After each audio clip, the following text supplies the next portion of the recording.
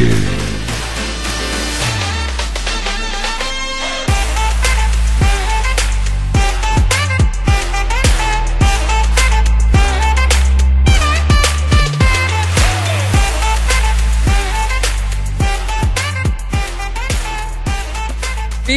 Fridge Podcast. Hello and welcome to the weekly episode of the Beer Fridge Podcast. We'll be your real breweries, real opinions. Whenever you listen to this episode, make sure you subscribe and hit that ding-a-ling-a-ling to be notified of all the latest episodes. You can show your support by giving us a 5-star rating and head to our Patreon page, patreon.com/Beer Fridge Podcast.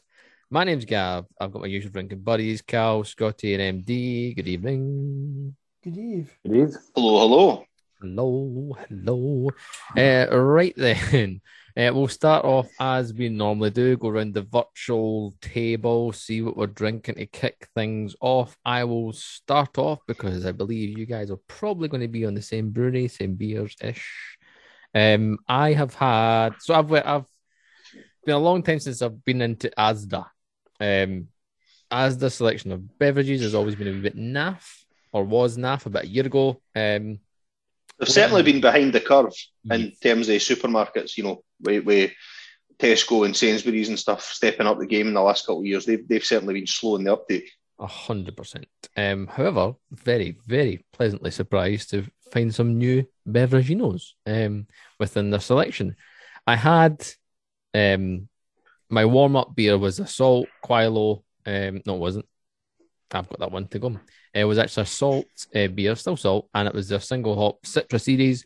They've had some single hop series in there before. I think the Mosaic one was outstanding. The Citra one I've got the now, or had the now, is 5%, and it's just it's good. It's a nice middle of the road beer, nothing too special.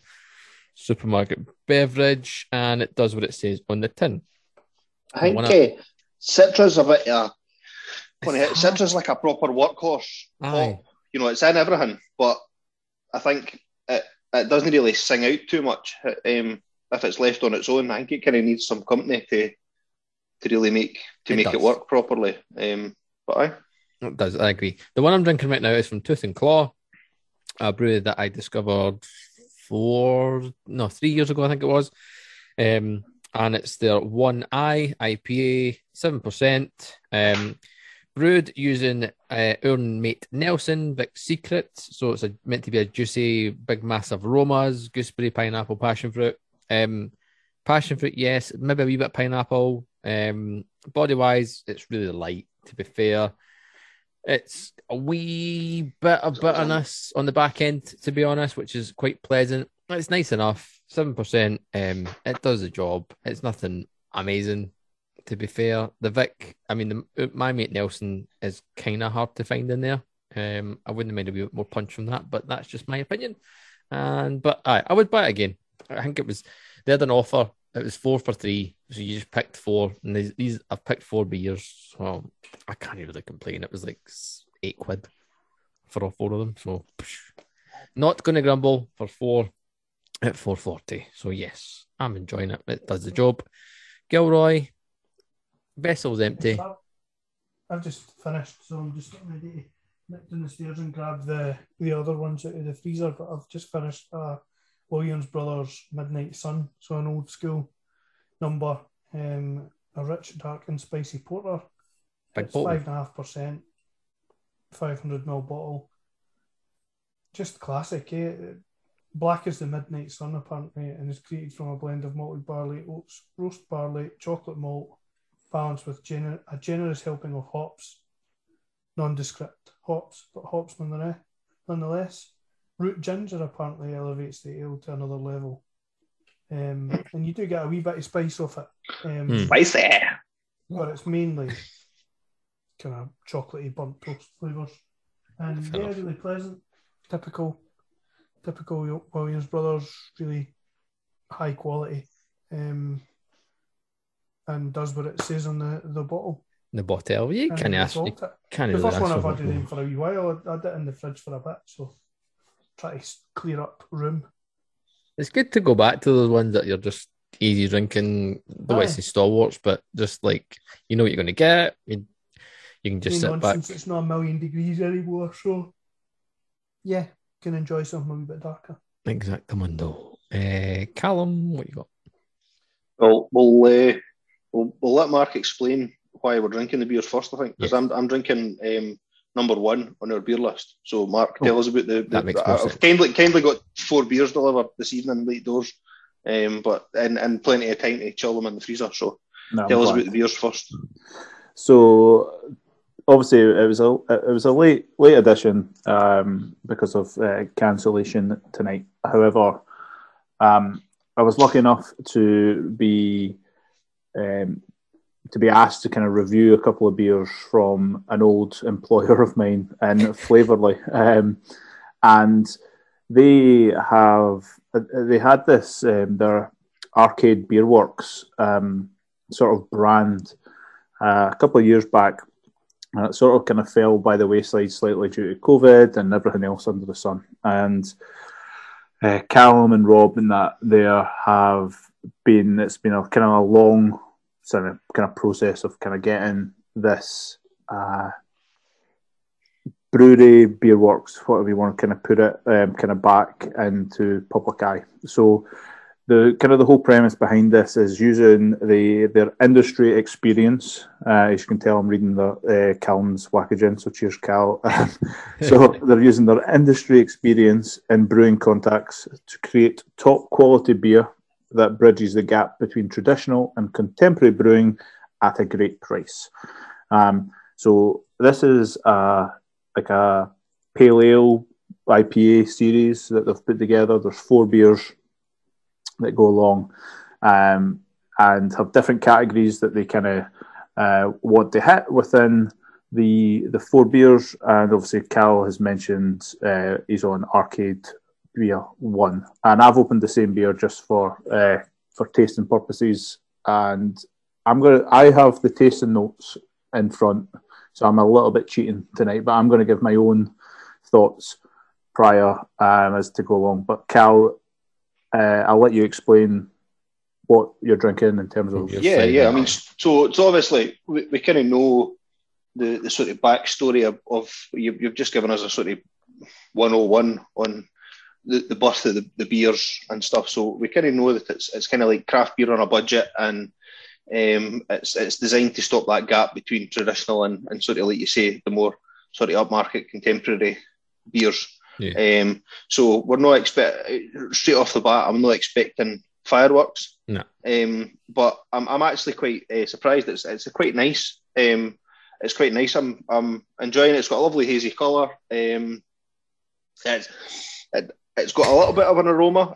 It doesn't smack you about the chops, but again, I wouldn't really have expected that too much. It's got sort of citrusy, maybe a hint of tropical on the nose. It's got a lovely body. It's 4.5% pale ale, IPA. It's nice and bitter, which is good. You're getting a lovely sweetness, and finishing off with that kind of grapefruity sort of bitterness at the end. And yeah, it's fine. It really is. You know, and I'd be quite happy if I was to go into a pub and get poured a pint of this. I'd be quite happy to sit and drink a pint of this. And you know, if I was to maybe see a 4-pack or a 6-pack sitting, I wouldn't be adverse to picking that up for a sort of lazy Saturday sort of quaffing. I mean, it's no setting the world on fire by any stretch of the imagination, but I think it's definitely hitting the brief. It's categorised as H for hoppy.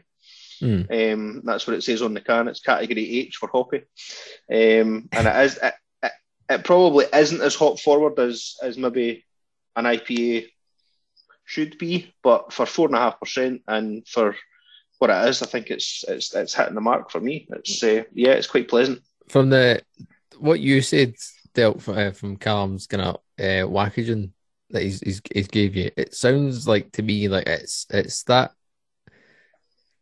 getting people on the craft beer ladder. So like you said, Cal, you're not expecting fireworks, just something a wee bit different from your norm. And that what you're saying there, Cal, sounds like it's doing what it's supposed to do. It's bridging that gap. As I say, it's perfectly pleasant. It's yeah, it's lovely to drink, and you know, as I said, quite happily, I'm enjoying it. I'm no pulling faces or anything like that. And you know, we didn't pull any punches. If it'd been shite, I would have tell you it was shite. But it's definitely no crap, and it's yeah, I'm quite surprised actually. What's the notes in the beer, Delk? I'm going to give you mine first before I give you this, because I'm the same. Obviously, I've got a bit of experience with this. I wasn't. Callum, I suppose, didn't hate me, but I wasn't overly hopeful when the beers. When I got I've tried some of the Arcade Works old stuff, and it was a bit kind of lackluster. See, for me, this is really pleasant to drink. I totally agree with everything that you've kind of mentioned, Cal, in terms of like the aroma. For me, it's got I don't know if it's my nose picking it up. No jokes. But it's got literally. No touching that one. Moving. But it was the gooseberry aspect of it for me. It had a sort of I'm not going to say Nelson, but it has like a kind of white wine, quite grapey kind of aroma to it, paired up with a slight bit of kind of tropical aspect of it. So the hops that make up this beer are Cashmere, Columbus, and Euconaut. It's a clean classic pale. So it's a American yeast and hop combination to give sort of aromas of tropical fruits, grapefruit and gooseberry, with a lingering bitter finish as the tasting notes to kind of go with that. Which there's a full house there. Bingo for Cal. Cal, I think hit it on the nose. But for me, it's really really easy drinking. Aye. And I think I know from the breweries and stuff that the Flavor have been working with of recent, in terms of like the most recent collaborations. Let's put it that way. That there's some really good breweries, and there's a couple of smaller breweries that are under the radar that I think brewed this. If I'm going to go with, I don't know whether I should mention that or not, but we'll wait until I've had maybe a couple of cans and I'll bluff it out later. But it's a brewery that I hadn't really heard too much of. But at first sort of taste on this, I think it's really really pleasant. So yeah, it's good. I hope that whoever has brewed it and gets the credit and gets kudos. Let's just because I think just we know how difficult it is having spoken to many breweries and you having had your experience working in the industry for that short time. We know how difficult it is to sort of brew to that budget, and how, quite frankly, how unrealistic some of the expectations are for producing beer of any kind of quality. So we know that the kind of low bar that they're having to hit with that. So they've punched out something half decent here. Like, I know Callum's really proud of the beers in terms of like how they've came out. So, and I know, having drank plenty of pints with Callum, that he does know his beer really well. So it's Quantuck Brewing is the brewery that has done all the all this sort of rework. So to give them the shout, they obviously Flavorly had kind of passed sort of the recipes and the kind of styles that they were looking for. Quantuck have then basically brought them into the 21st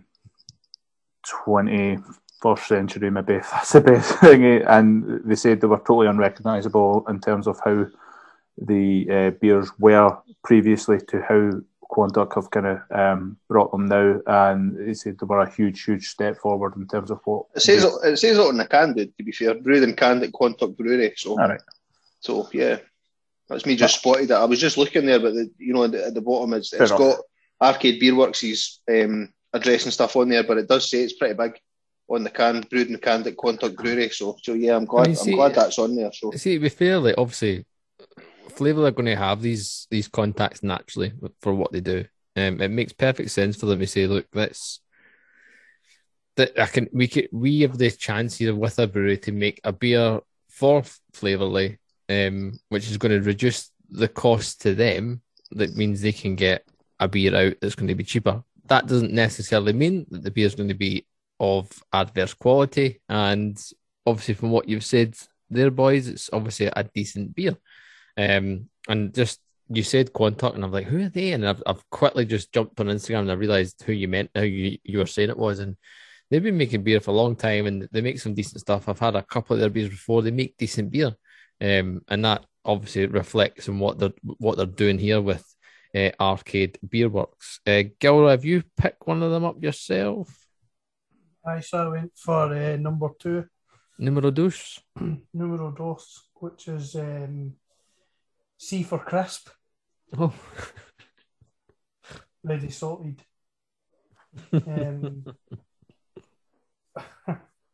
It's a pale ale. Right. It's 4%. Are you going in hard here, Gilroy? No, I don't think so. I think these beers are going to be, a lot of them anyway. If the explanation of number 1 and my immediate thoughts on number 2 are anything to go by, then they could be, I think, all much of a muchness doing what it is their intention was. I don't 3 and 4 I can't speak for yet, but right. I've not tried number 1 myself. But number 2, apparently, I should be getting some orange and malt. Right. Didn't really get very much maltiness. There's definitely some sort of citrus there, but I couldn't distinguish it as orange. It does have a lovely kind of bitterness toward the end. If I was to compare it against other pale ales in the kind of craft class, I think it would be slightly unfair. But if you put it alongside like traditional meats craft, like a kind of generic, maybe 500ml bottle pale ale, like a Cairngorm something or other or something like that. That kind of stuff. It's definitely more hop forward than them. I would say it's pretty pleasant. I look like the first one, based on tasting notes. I would just say it's maybe missing a wee bit of oomph. But then 4% pale ales are tend to be quite frequently missing a bit of oomph, which is why you don't drink them very often. It has to be a special one for it to kind of stick out. Like to roll with it and things like that are the things that I would immediately go to if I was having a kind of 5%-ish pale ale. But it's light, it's crisp. I mean, it's got a lovely kind of lacing in your glass and stuff like that. The head retention's pretty good. It's quite hazy. It's probably a solid beer. It's a solid pale. Are you on the same, Callum? Have you opened it? Number 2, no, I've jumped to number 4. Right, well, I'll do a number 2. I was just trying to pair up with like so we've had. Then I do a number 2, mate. I don't know how to see that. Because you were that enamoured with the number 1. Jobbies. Yeah. God, the tone was lowered, but you can always count on me, mate. Number 1 wasn't a golden ale. Yeah. Wasn't it called Golden Rain? Oh, that's funny. Jobbies is funny. Golden Rain, I don't know. So the hops in this number 2 are Azaka, Kashmir, and Idaho 7. Right. Okay. Where? No, I've not tasted it yet. I've not tasted it, so give me a where. I couldn't tell you there was that much. There was that. That's a pretty distinctive. Not distinctive. It's a combination, and I didn't get a hell of a lot. Now it was pretty cold when it came out, but it's starting to warm up now. I'm maybe getting a wee tiny bit more kind of orange peel on the nose. Right, I'm going to give you the taste notes because I kind of agree with you here. And compared to number 1, this is a bit limp-wristed. And I know there's a 0.5% difference, but it's kind of missing a little bit on. So this is it's the same sort of American yeast kind of hop combination, like I mentioned, the Zaka, Kashmir, Idaho 7. So this is to bring out flavours and aromas of stone fruit, pine, with a little bitter finish as the tasting notes to go with it. It does have a bit of finish, I'll give it that. I just didn't get much. I get a bit more on the nose now. I feel like I might have to put up the visual content in this podcast just to watch you all fire your beaks and your glasses. It's great. Well, we're giving it doing it properly. Correct. Just to make sure that if you're listening to this, and Callum, if you're listening to this, that we're going balls deep in this. We're making sure we get this right. No, the thing is, like I said to Callum, we're going to be really honest with it, and I think what they're trying to do, and I know they're doing it for they're doing things properly now is the best way to put it for me, and trying to bring modern craft beer in at a budget is a really difficult aspect of it, but it's been proven that it can be done in terms of, we've spoke about this, and I think, like Gil, you mentioned it, comparing it with supermarket beers and what's available in the supermarket is probably a really good comparison, because and there is levels to supermarket beers as well. If you think about it, we've got 4 or 5 quid cans in Tesco's now, but most of them are going to sit in that 3 quid aspect of it. Now, these beers that we're drinking probably won't sit in, like, they're 330 mils, so they're probably going to sit under. They're definitely going to sit under the 3 quid price mark. I know the 440 mil cans sit in the £3 mark, the £2.99 on the Flavourly website. But even the ones that I've got here, there's none of the supermarket beers I've bought from Mazda are below 5%. Yeah, and I'm talking like single hop IPA, an IPA. I've got a hazy IPA at 6.5, and I've got a Westie. None of them are below 5. That's just how I roll. See if you get this. Smell the can. Oh, we're going for can smell now. No, inside. I know. Come on. Do you get more pine and orange off the can? Slightly. There's a bit of dankness to it for me. Aye. And like there's a bit of sweaty sock, that proper like danky aspect. But it's all in the can. It's not in the liquid. Yeah, it isn't, like, the can does give off more aroma than than when it's in the glass. It is. I'm getting a little bit more kind of orangey, kind of bitter. I don't get much pine, but like, let's be honest, that kind of flavour profile that's going to be hard to hit on me, to be honest with you. Because side question: How fresh are these? Are these like fresh as? They're August, right? Brewed August 22, best before May 23. Yeah, fair enough. 28th of July, mine's us. July, August 22. So, I mean, that's fresh. Pretty fresh. Pretty fresh. Fresh AF. I've got to admit, this is the last number one. Like, if I'm doing scoring, and I'm doing scoring in comparison with like supermarket beers here, right? Like, I'm not talking about like Pantheon beers. I'm talking about like what you would pick up in a supermarket, and we've mentioned like right, roll with me. So no, come on, that's no. You're where I'm seeing this is like your disco forklift truck and things like that, like 330ml can, pale ales, that kind of beer. That's where I'm seeing these kind of sitting alongside. So that kind of 180 beer, 180 to £2 for a 330ml can. So what these are 190 a can, right? To give you on the Flavourly website, so you're probably right in that ballpark. Number one for me is better than a £1.90 can of beer. Like, I would pay if that was on the shelf at £2.50, just hanging, and I was thinking, or I was getting a 4-pack as part of whatever the deal was, I'd be quite happy, because I think there's loads of flavour in it.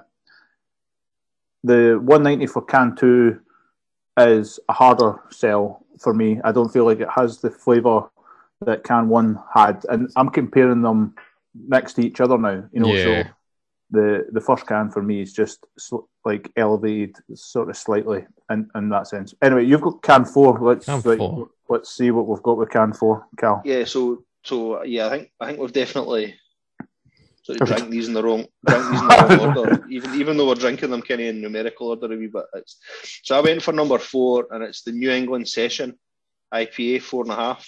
Yeah, this one scared me when I've seen it. This is categorised as J for juicy.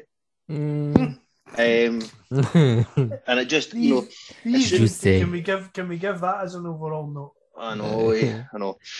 Juicy. But that's your beer snobbery sort of taking over. Where it's pitched and stuff. That's the kind of that just reminds me of fucking Grand Theft Auto Vice City. Juicy. Aye.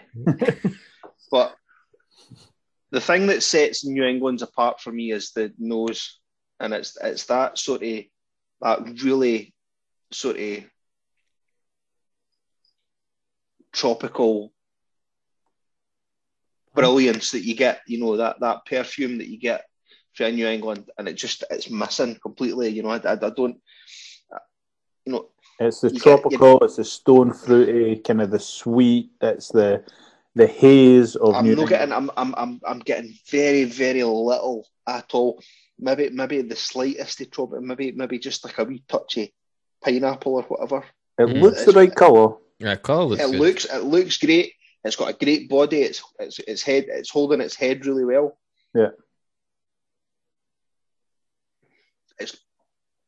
It feels great. It feels like a New England to drink. You're getting that slight sort of tart. That sort of tart juiciness that you get from New England. You do get, and I would say that it is juicy. Okay, so it's lacking any kind of bitterness at the end. I don't want bitter for New England though. You want that at the end though, mate. You want no for New England. You do, mate. You do. I'm sorry. No, you maybe want a dryness or something from it, like maybe, but that's no what bitter. I mean. That's what I mean. Right. And it's not getting any of that at the end for me. Right. So, but again, sorry. I'm just going to say, remember, this is a session New England. I'm totally on board with that, right? And I think for it being a session beer, it's got a great body. You really feel like you're drinking a decent drink. It's there in terms of body.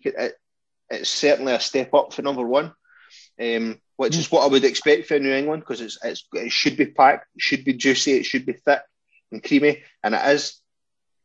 I think really the only place that it falls down is, as I say, that kind of dry bitter finish that I would expect for New England, and the aroma, and we know that for me anyway, aroma is half the battle in a New England. I'm going to push back on you with this. Is me without even drinking the beers, right? I'm going to say, because it's a New England session IPA, with regards to the bitterness that you're saying that you want from it, I don't think you're ever going to get it.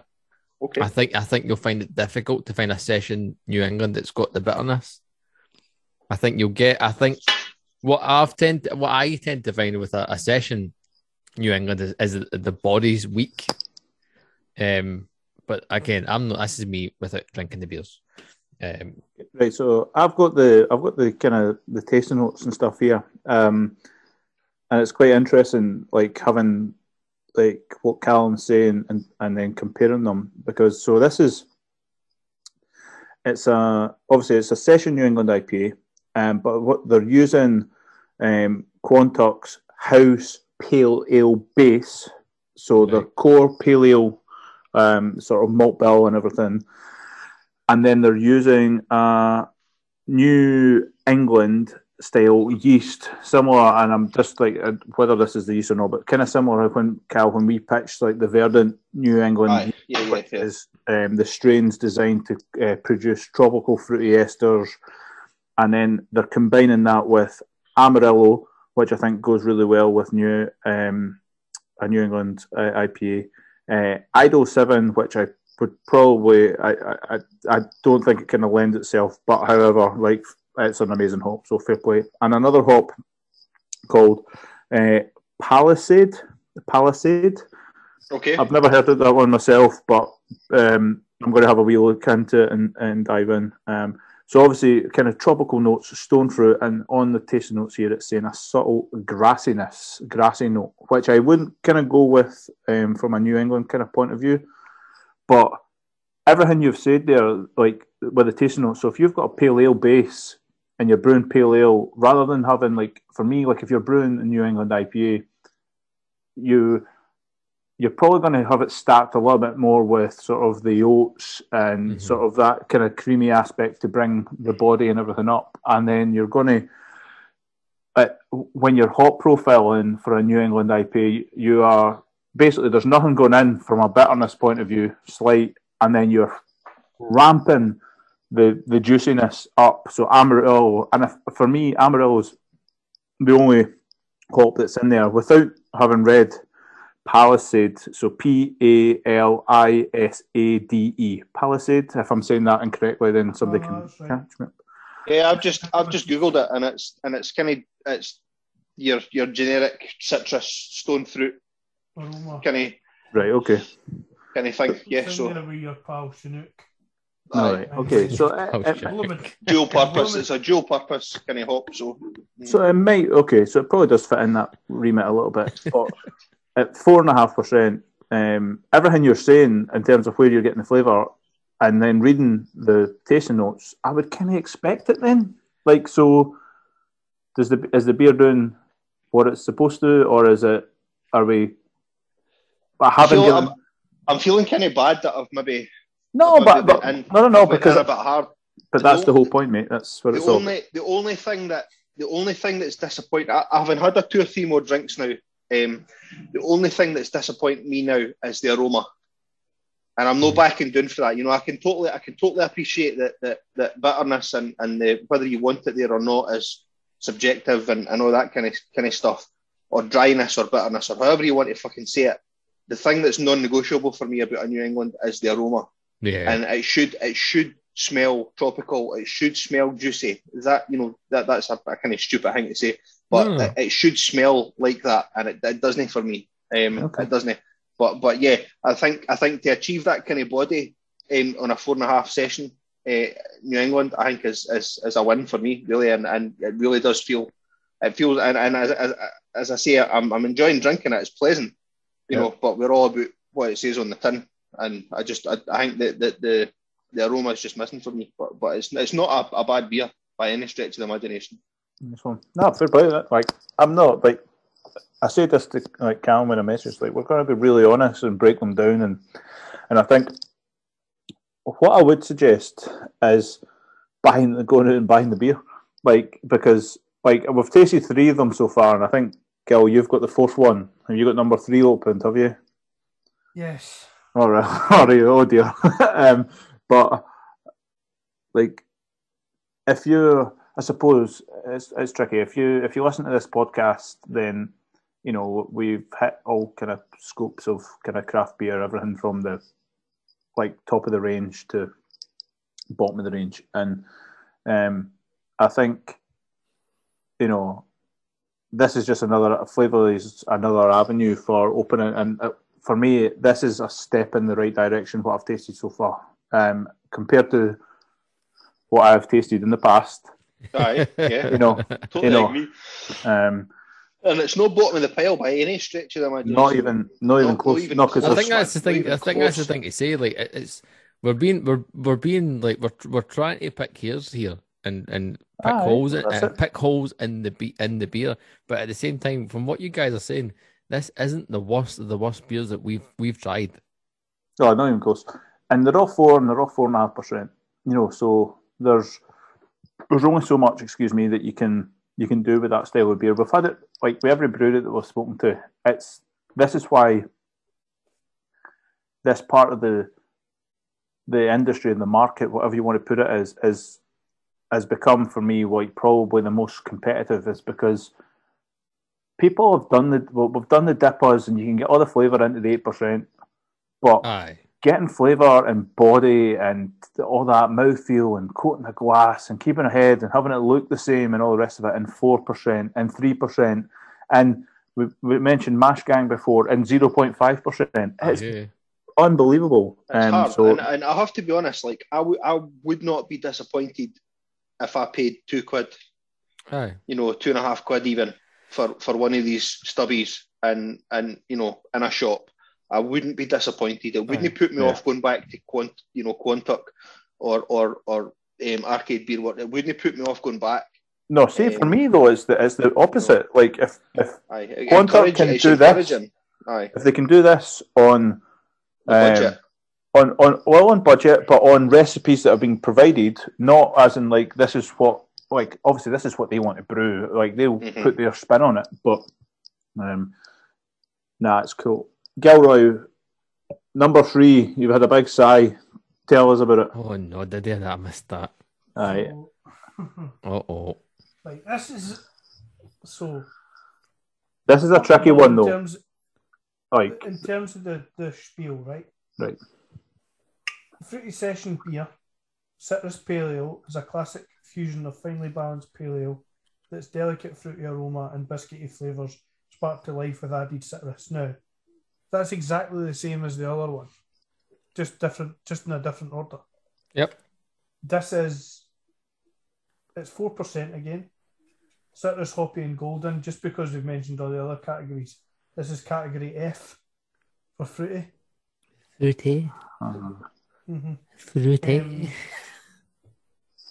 This, I can only imagine this is another one that's based on Quantock's traditional recipe for something with an added spin, because this is that's a cask pale ale. That's a cask pint. You do the one with Head retention almost 0. No. Fizz 0.5. Taste borderline unpleasant. Ooh.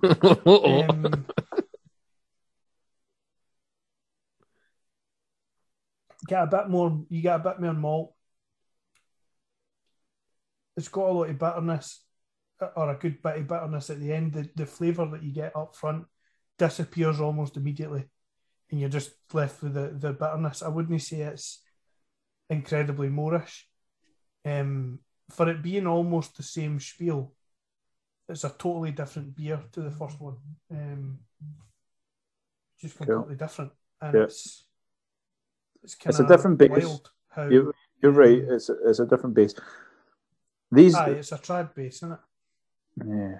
These two, the last 2, 3 and 4, when I read the kind of can, these were the two that kind of I was scared you.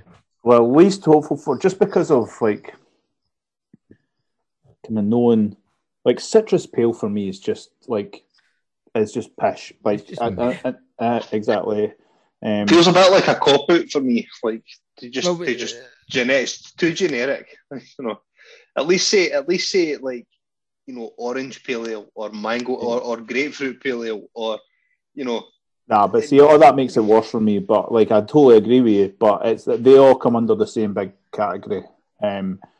So this beer is based on a golden pale ale base, which as soon as Gil kind of showed, it has got cask written all over it by the looks of it. Again, the hop combinations to give a citrus pale a brilliantly balanced experience of hop, malt, and addition of orange peel, with the biscuity base, basically biscuity, orange, and citrus. So this is Admiral, First Gold, and UK Chinook in terms of the hops, with orange peel added as a fruit base as well. If that doesn't scream cask beer, like I don't know what. Nothing wrong with that. There's nothing wrong with that. Mate, I'm selling cask beer like by a shit ton every week, because it is the stalwart of pubs. It's the heartbeat of pubs. It really is. It's a conversation that I'm having on a weekly basis at the moment. It's a really tricky one if you are being like, if I'm thinking about this as entry level craft beer, I think it's a really good pitch because what they're doing is they're taking people are the palate of a cask ale drinker and trying to oomph it enough to kind of fit into a 330ml like craft can, basically. And you know, it is the step into craft beer. I've not tasted it yet, so it's a bit tricky on that sense. I'm still getting through number 2, but no point getting hammered too quick. no, that might make the. It's Tuesday. Is it? Anyway, but it's really interesting. Have you got another can opened, Gav? Like, let's talk to you. Like, it looked quite a dark beer you poured. That's why I love it. Mate, I've just had potentially the best West you can get in a supermarket. Hey, stop it! I'm not even fucking lying. Stop it. And this, I'm going to articulate a review that I believe that you did because you're in control of the podcast Untapped. Okay. So what you said, so it was a 3.75 you gave it. Okay. Bitter IPA. The mango flavouring is a nice touch, which helps keep it smoother than the initial bitterness. The beer in question is the Revelator from Lane Brewing. From who? Lane. Oh, right. That bad boy right there. I don't remember that at all. Well, unless somebody else has got control of the Untapped, fuck knows. Not guilty. This the one can feel is fucking tremendous. 10 out of 10 for the can feel.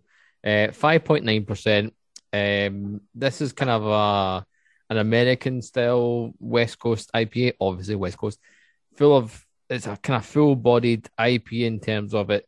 You get a wee bit of fruitiness. You get a wee bit of peachness, maybe a wee bit of like kind of melon. But oh my god, the through the back end, the bitterness just comes through and goes fucking booyah. How's your mother? And you go, oh shit. That's honestly the color of it, like you said, it's super dark. It's what you want. It's how you want your West. That's how a West Coast should look. Yeah, that's how a Westie should look. 1,000,000%. April 2019. That was a long time ago. It's guaranteed to have changed since then, surely. Oh, lovely Revelator. Definitely. I don't remember this, but like I don't like realistically, unless bitter and hoppy was the flavour profiles. I kind of see unless like, it was you, Gav. Like no, doubt it was me. I've got my own one. Fair play. But genuinely, this I can't think of a supermarket Westie that I've had it's hit the mark in terms of West Coast bitterness, and this one is hitting it definitely, regardless of it even being fucking supermarket. Is this Asda? Asda.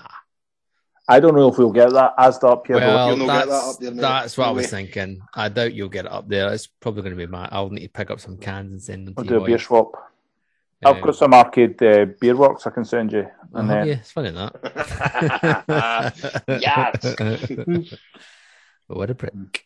But no, genuinely really nice. The other beer I want to shout out is from Salt again. So it's Salt and Quilo, and so it's Salt, Quilo, and Polygon. Polygon aren't a brewery. It's actually an NFT website place thing. And the beer in question is called NFT. It's a hazy IPA, 6.5%. Juicy, hoppy, does exactly what it should do. What you also get with this beer, which is kind of cool if you're a wee nerdy nerd like me. Yeah, 100%. You get an NFT with it. I've looked at NFTs before, never actually done it. But if you buy the can, you scan the B code. You do all the gibbery pokery that I ask you today. You get a wee NFT. It's really cool. Good play.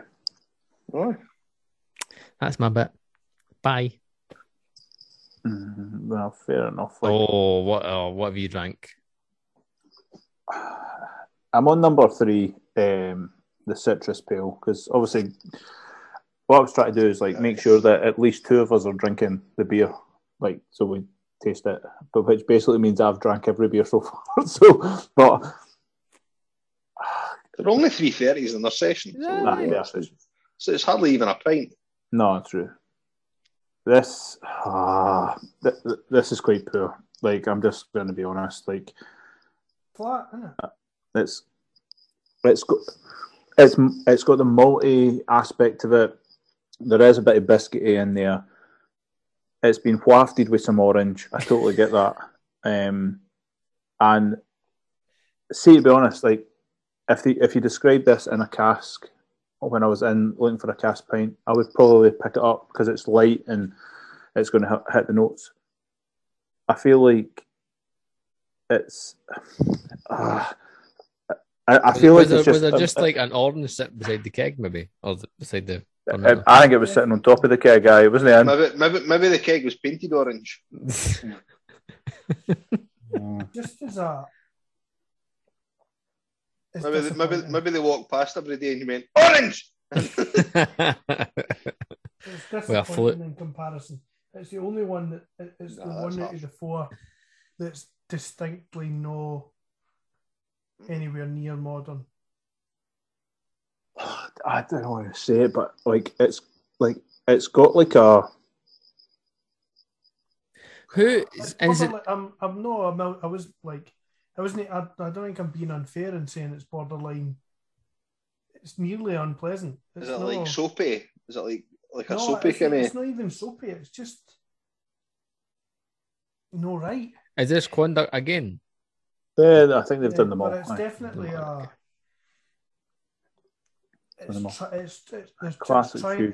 It's trying to craft a non-craft beer. It's a traditional ale. Right, so the thing that annoys me is a traditional ale on cask in a pub.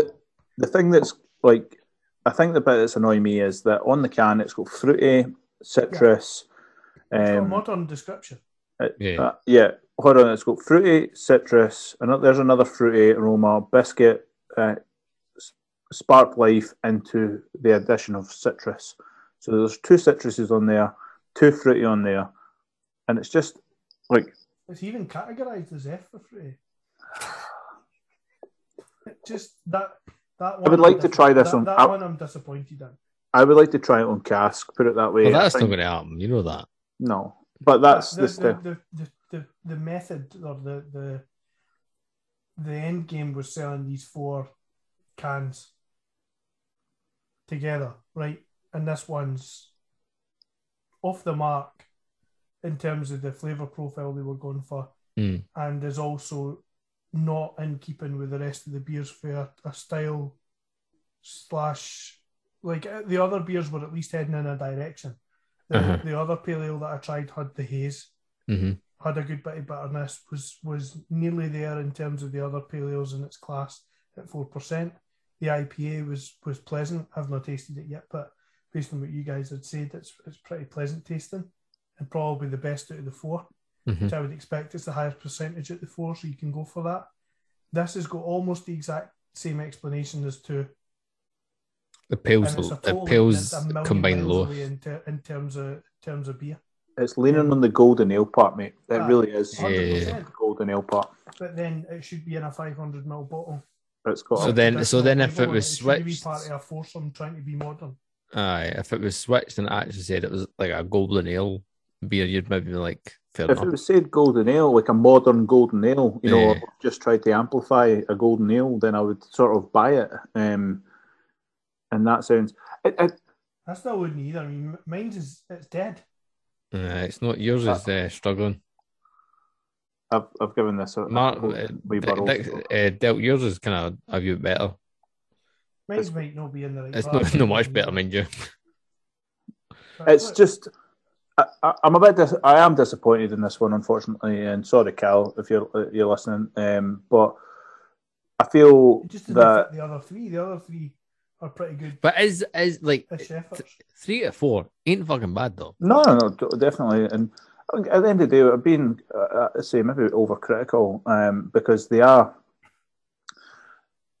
I'm coming back to this point again. They are taking entry-level craft beer drinkers through a discovery. And we've all done it before, if it was Williams Bros, if it was Drygate, if it was Stewart, if it was whoever it was that started, our craft kind of path in terms of opening flavours up. And,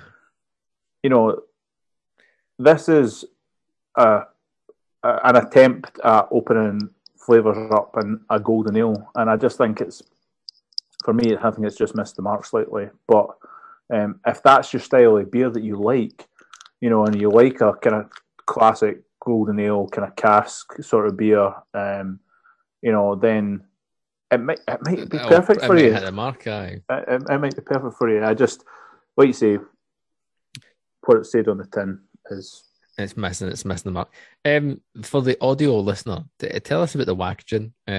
You mentioned numbers. What we're looking at in terms of Wackagen, how we're looking label-wise. So every can's a different colour, and it's got a what looks like a sort of arcade token, which says "good for one play" on it, and with a number, and as I say, different colours, and it's punchy, and it if I seen that sitting on a shelf, I would certainly go and pick it up because it's monochrome, it's one colour, and it's. I think they look cracking. I've got to admit, like, having seen the old sort of like the haggis beer number and the rose petal number that they'd done before, which were like new wave. Yeah, just arcade. To clarify, he did say haggis, by the way. For anyone that's listening, he did say haggis. Can I just say that was a brilliant beer? Like, when you tried it as a Scottish bitter, like, it had the spicy pepper aspect that you'd want from like the haggis, and it hit the brief perfectly. So yeah, I'm on that hill. I'm on the haggis beer hill, 100%. There might be some. There might be some shares available for anybody else who wants to jump on board, but I was 100% in. But I think the concept's brilliant, and 1, 2, 3, 4 cans, entry level into 4 different sort of styles. Because let's be honest, they are 4 different styles. We've got a citrus pale, but we've got a golden ale. We have a traditional pale ale. We have an IPA, and then we've got the New England that sort of Cal has described as well.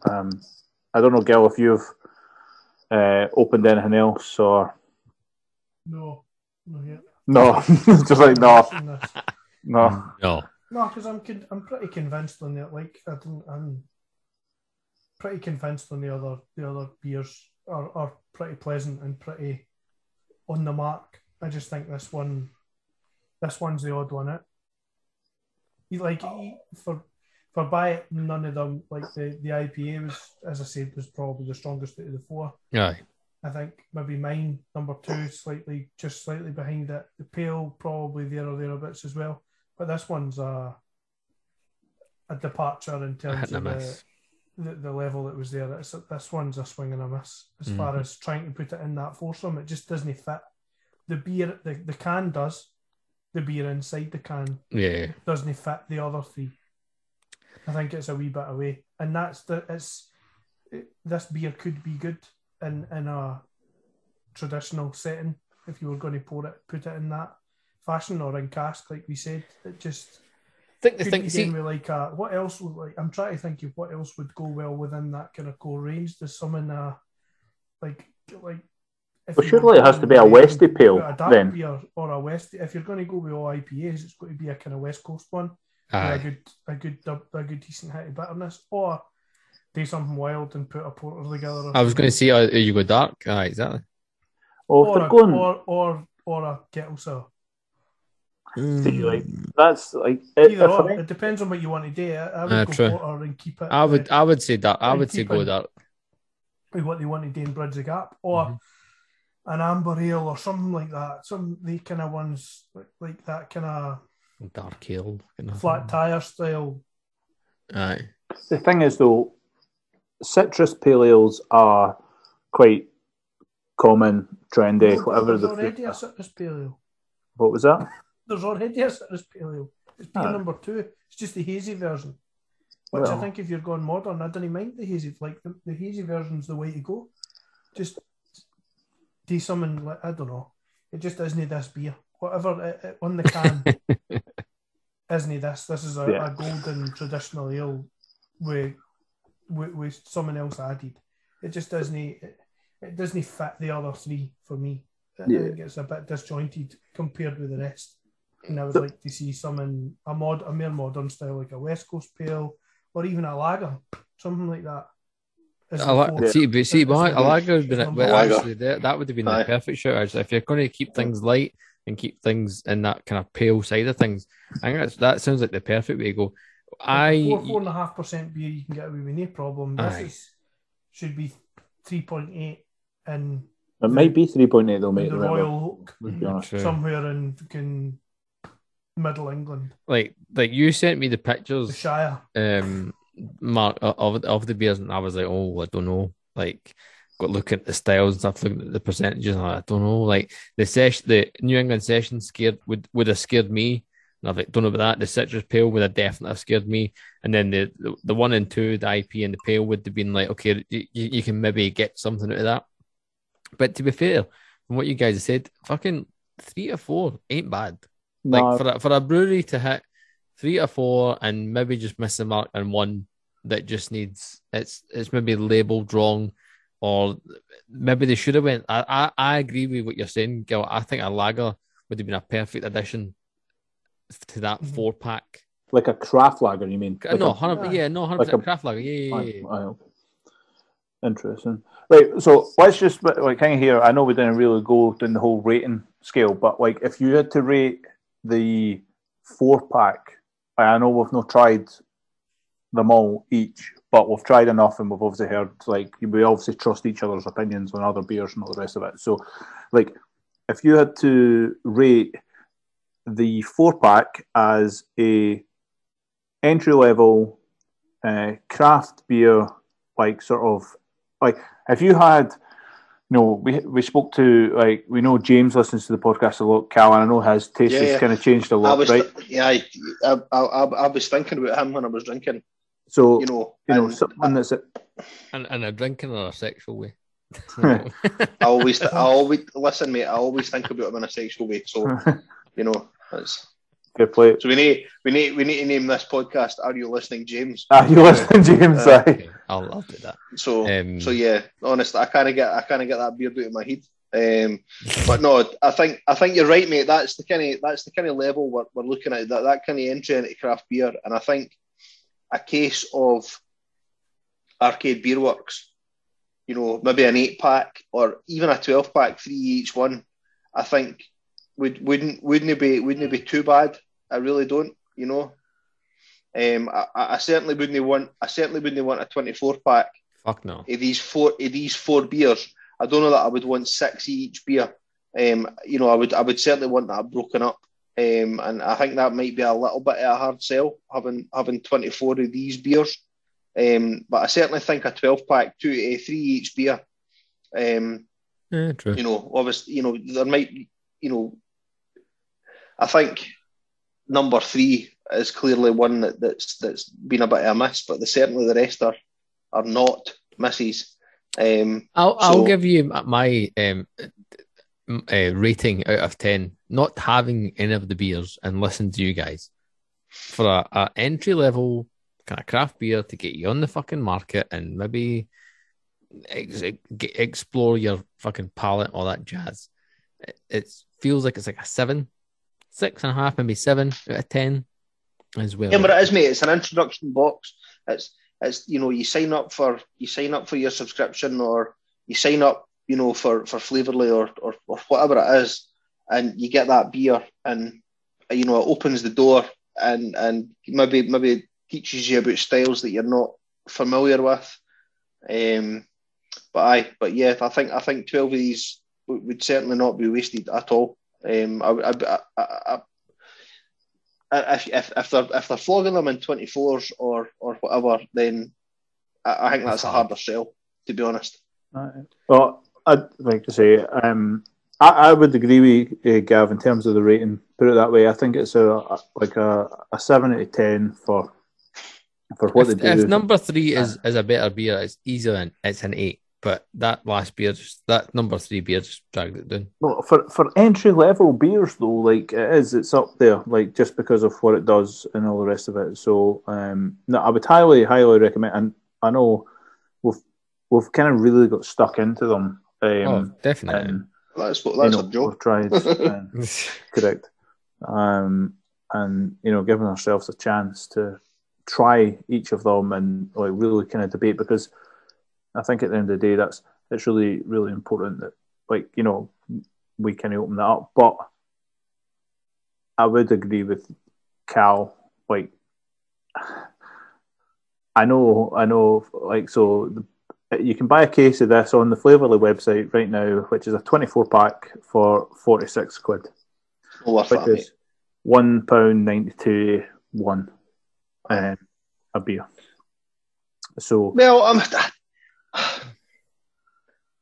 £1.90 a can. I'm just after saying, I'd be quite happy to pay £1.92 a can, right? So yeah, no, I'm going to backtrack. I think what I should say is I don't know if I would want 24 cans in one go of this. If I'm spending 48 quid, 46 quid. 46 quid. Sorry, mate. Sorry. If I was spending 46 quid on a case of beer, I don't know that I would want 6. But remember, this is us, the craft beer wankers, though. Like, that's very, very. Whereas, even somebody that's new to craft beer. No, I don't know, mate. I don't know. I'm not buying. Who in the right tins buying 24? But mate, generally, you need to rewind to the start of when you started drinking craft beer. Mate, to the complete fucking start. I'm jumping on this because obviously I've seen the inside aspect, and not just Flavourly, but people buy if they like beers or they like getting to try different stuff, or they like a specific brand, they buy 24 packs, 48 packs, 96. But nobody likes this. Yeah. But this is what I mean is if it's tried and tested and it's a good style that you want to get into, it's for me it's 100% a 4-pack and a TQ tumbler. That comes together. That's it. That's your introduction to craft beer. But no online, no. 12 quid, 4 cans and a tumbler, British home stores. See, so I'm going to... It could be something along the kind of lines. I didn't get, I know, I even agree. at my beginning of craft beer, I was never buying 24 cans of anything. No. Never mind 24 cans of the 4 beers. I would want 4 to taste it, maybe 8, so I could try them with somebody. Maybe 12, and then you've got 3 of each. No 24. I'm no me. And even gone back to the beginning, I would never have had 24. I would never have went to the supermarket and bought 24 beers of whatever. I went for 20 packs of Budweiser and Tennent's and Coors Light to 6. For me, the whole point of craft beer. Online's different, and I don't know. I understand that, mate. I don't know discovering online craft beer, which you might go for because you're getting a discount or you're getting. I understand, but for me, the whole point of craft beer is trying as many different breweries, as many different styles as you can for your budget. So having a box that's got maybe so if the box has got 4 different styles in it, you didn't want 6 each can. I just didn't see it, but that's fine. I mean, if that's what they've got, that's fine. This is the whole point, and at the end of the day, that's if that's the model that's going down, and hopefully it's feedback that is well received. If we're not fingers crossed, 24-pack, then a 12. Like I know the glassware's wicked. They've got all the wee Flavourly wee show-up glasses that are always nice, quite handy for. And if you could make up a couple of arcade Beerworks glass, I think it would just help. I think 12, just to put my 50 pence in. I think a 12-pack is a good range, a good number. And the reason what you're doing, if you're going to a night in with your mates and try them. I started off. Ken, what else I think? Ken, what else I think is £46 is a big fucking investment. Like if you're new to craft beer, if you're new to craft beer and you're wanting to explore craft beer, £46 is a big fucking investment. Whereas £25, isn't it? No, it's not too bad. Like, Do you know, if you're saying £25 free delivery and you're getting your 12 cans of this, maybe with a glass. Like you're going to get repeat custom with that. No, like I said, I think a sensible size is 12. That's how I started off, getting 12 packs and stuff, which grew me into the beer snob that I am at the moment. But no, like we said, we can't. The one beer that doesn't really hit the mark is number 3. All the rest of them do what they say on the tin. So like we said, 3 out of 4 ain't that fucking bad. Ain't that bad. And so if you're looking for an introduction to craft beer, maybe that's your dig. That is your dig. Mark's kind of fucked off. Just to make sure that I was just trying to make sure I covered it before I switched over. But I'll switch to one thing I wanted to mention before we finished, and and come back to Mark when he comes back on our screen. We had a listener approval. So if you'd never listened to the other kind of side of the podcast, the approval that comes out every fortnight, we had a listener one. Nice. I would share it with you. So our listener had the Seven Brothers honeycomb. So was it just a message that you got sent, or was it an audio? No. It was just an Instagram message. God, send some audio messages, guys. Come on. We want to hear your voices. We want to hear what you think. Come on. Send us some messages. It would be good. So Seven Brothers, the honeycomb beer, which exactly. I know. I think you've had it, Cal. I know I've had it. Yep. And it's how as the special. Before they found the good stuff. And the message we got sent was it's two-part. It's a two-part message, which I've combined it the one. So it started off as, "This is shit. Don't buy." Nice. And then someone has dropped a Werther's Original and a glass of dishwater. Who sent this? I seen this review. Who sent this? It's our mate David. Big David Nicol. We need to get David back on, man. We need to get David back on for a chat. That's some quality content right there, David. That's what we're all about. Werther's Original and dishwater. Good lad. He sent it, and I was like, I think that's unfair to Werther's Original. I think it is. And it's unfair to Fairy Liquid, I know. It is 100%. And Werther's Original already gets a terrible press. I know. For obvious reasons. Again, old people and paedophiles. That's. But David, I appreciate you sending this. That you sent it over the weekend. And I was absolutely howling. It was absolutely brilliant. Instantly, you went balls deep as well on some of the Mirikai swimming in series, which I want to get your thoughts on the Idaho 7. I know you had the Citra one. Was it Citra? No, Mosaic, excuse me. Mosaic, hi. Swimming in Mosaic, which I had at the weekend as well, and it was a bit meh. It's not as good as the Idaho 7. Not as good. The Idaho 7 is honestly, it's a beer of the year candidate. Just, I'm on that hill. But again, speaking of Mosaic, I've navigated away from Arcade Beerworks, and I've opened up a track. A gold top track or just a track? No, just a track. And it's called, I'm saying just a track. It's called Sunset Trains, 5.2% pale ale, and it's Mosaic and Cashmere.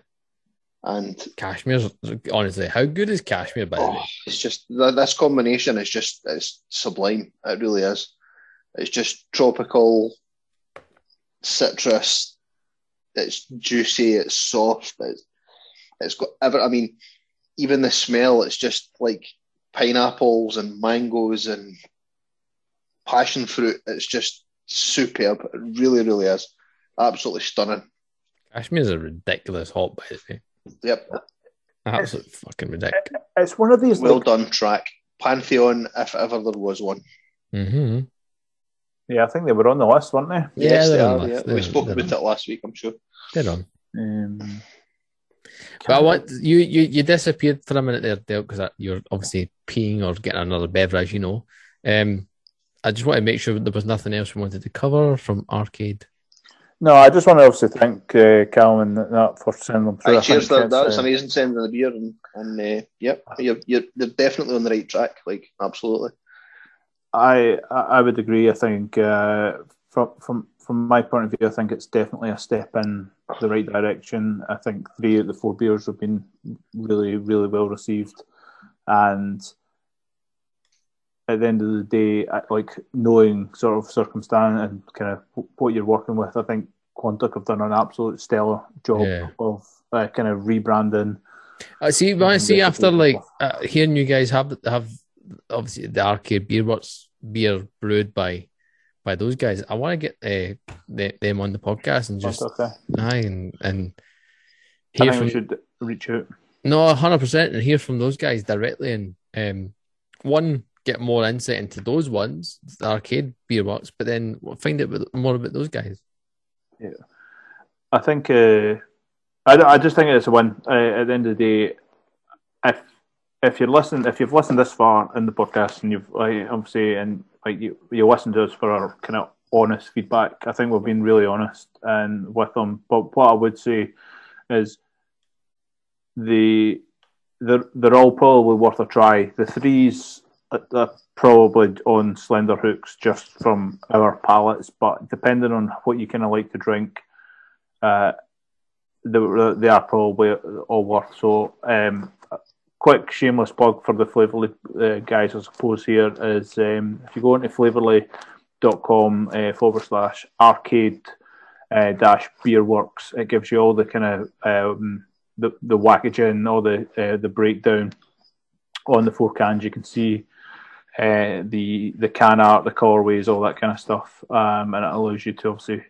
purchase at the same time. And while you're on there, you can build perfect cases and all that kind of stuff. So again, shameless plug for Flavorly, but.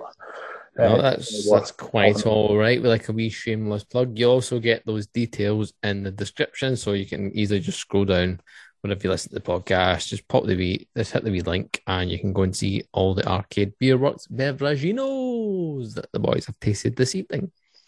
Excellent work, gentlemen. Excellent work. I've been getting steaming on some supermarket beers, loving life, and as always, on the Beer Fridge Podcast, wherever you listen to this podcast, make sure you subscribe, hit the ding-a-ling-ling to be notified of all the latest episodes. You can also show your support by getting us some 5-star rating or head to our Patreon page, patreon.com /Beer Fridge Podcast. Vault City Joe, your hoodie is coming. It's on its way. It's sorted, mate. I apologise. It's a long wait, but you're getting it. Incidentally, he's actually getting a hoodie that we don't have yet. Yeah, it's the brand new one, isn't it? He's getting the brand fucking diddly new one. I don't have it yet. Quite right, exactly. Quite right indeed. So we appreciate your support. Like I said, patreon.com /Beer Fridge Podcast. My name's Gavin, that's Cal, that's Scotty, and that's MD. And until next time on the Beer Fridge Podcast, real beer, real breweries, real opinions. Cheerio, bye. Toodaloo. Bye.